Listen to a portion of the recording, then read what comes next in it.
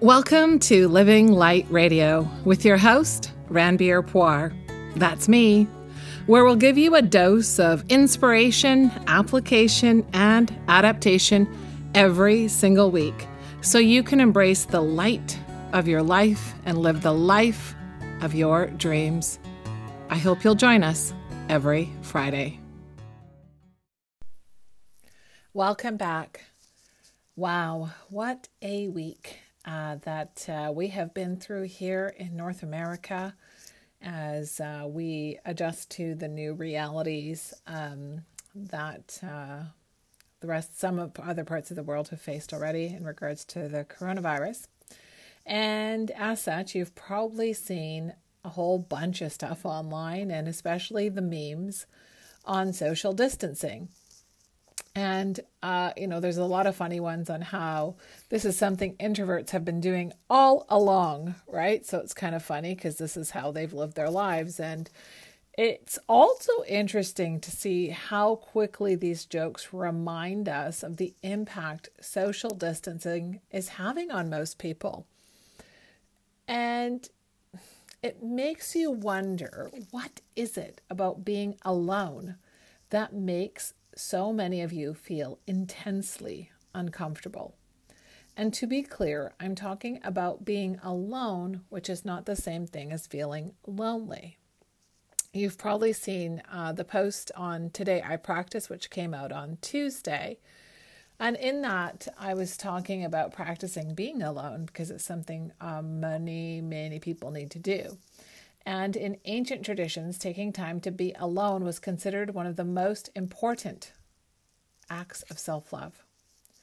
But being alone has not the same focus for us here in the modern world, because being alone has been used as a form of punishment.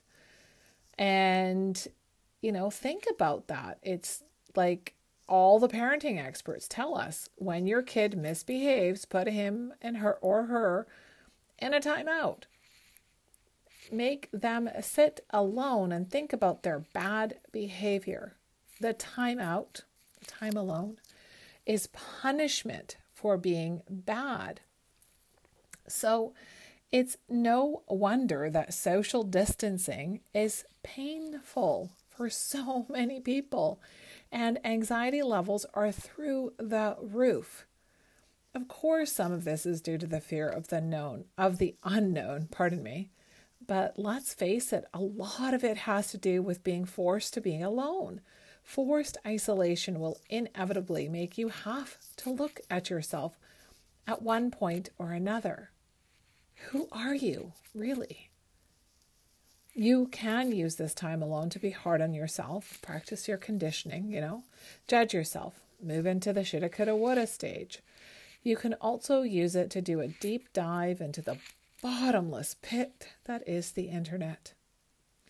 There's a quote from James Clear, and he said, "Whenever we are unsure to act, we look to the group to guide our behavior. What is everyone else doing?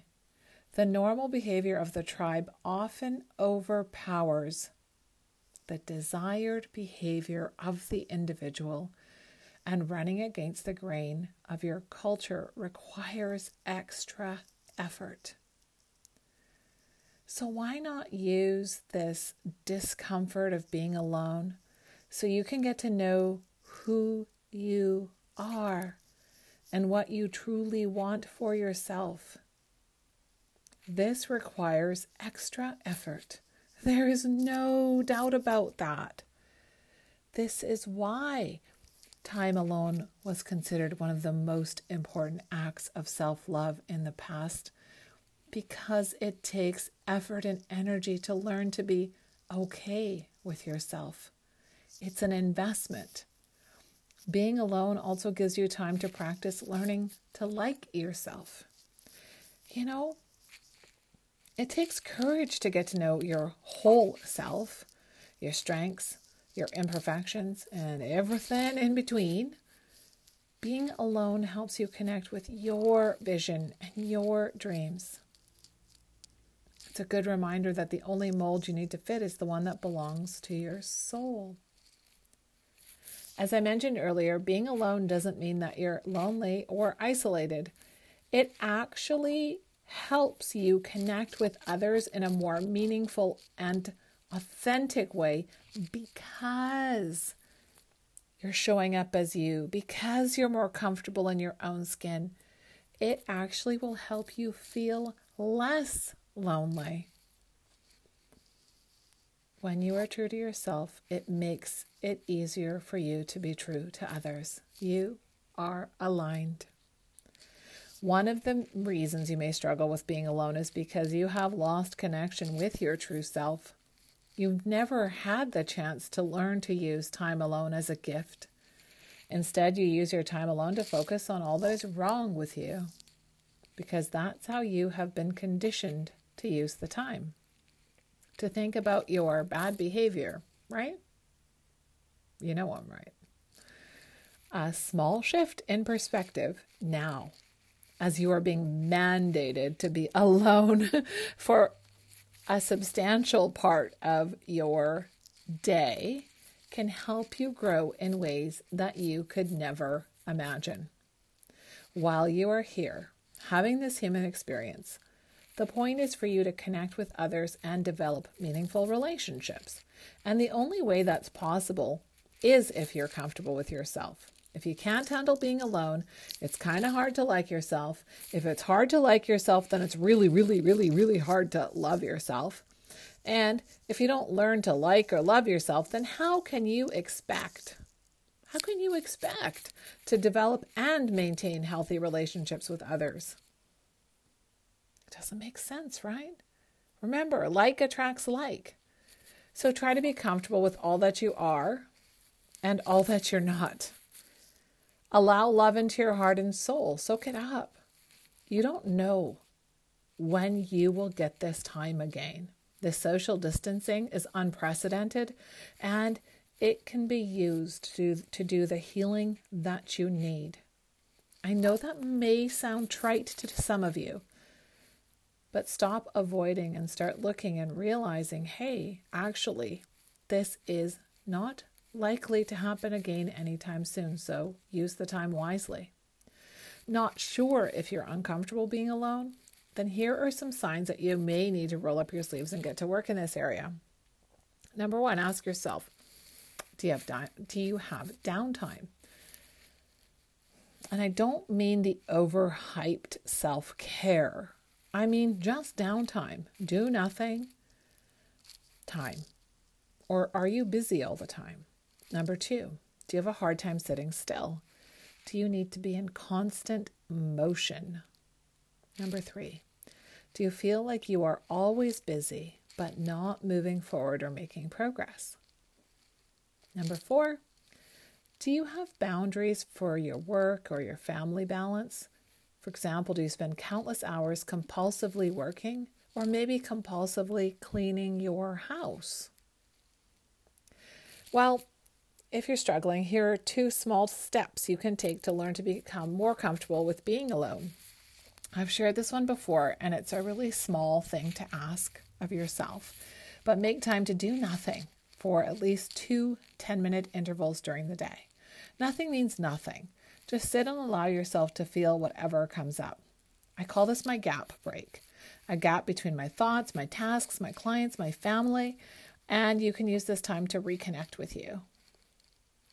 So this isn't meditation time. This is just, like I said, do nothing time. Ask yourself this: what do I need to know about me? During your gap time, learn to become in tune with your body. What parts of your body seem to talk to you? What parts of your body seem to feel tense? Feel that. Let yourself ease into it. Sometimes your body can feel things before your mind recognizes them. It's called instinct. Number 2, when you catch yourself making busy work, then ask yourself, why is it so hard for me to be alone? And don't forget to stay neutral as you listen to the answers to that question. Don't use it as an excuse to beat yourself up. And remember, the answers may not come to you in words. Sometimes you'll just get a feeling. Trust that feeling. That's your intuition trying to help guide you to the answers that are best for you. Because of your programming and social conditioning, you may have lost touch with the fact that you are separate from others. You arrived in your life alone, and you will leave alone. So why not focus on the bit in between, by attending to yourself with kindness, compassion, understanding, heck, maybe even trust? It's a lot to think about because we already have a lot on our plates, I know. But I just want to make sure that we all take this opportunity to get the most value out of this time that we have, as we are in our homes and in our own heads, that we could use it wisely. I'd love to know, how is social distancing impacting you? How long do you think it will last? How long will you be able to keep up? I'd love for you to share your thoughts on the website. So if you head over to Free Within Me and then freewithin.me/alone. And you can also find the notes or the link in the notes here in the show notes. And on the show notes, you will find I designed a little t-shirt and mug that was inspired by what I'm seeing in the world this week. So I hope you'll go have a peek over there and check that out as well. If you connected with this podcast, please, please, please share it. That goes a long way, especially in times like this for a small business. It goes a really, really long way. If you can help spread the word about the work, it would mean a lot to me. Thank you so much for listening, and I'll talk to you next week. Thanks for tuning in today. Please don't forget to subscribe to this podcast and to visit our site, www.freewithin.me. Talk to you next week.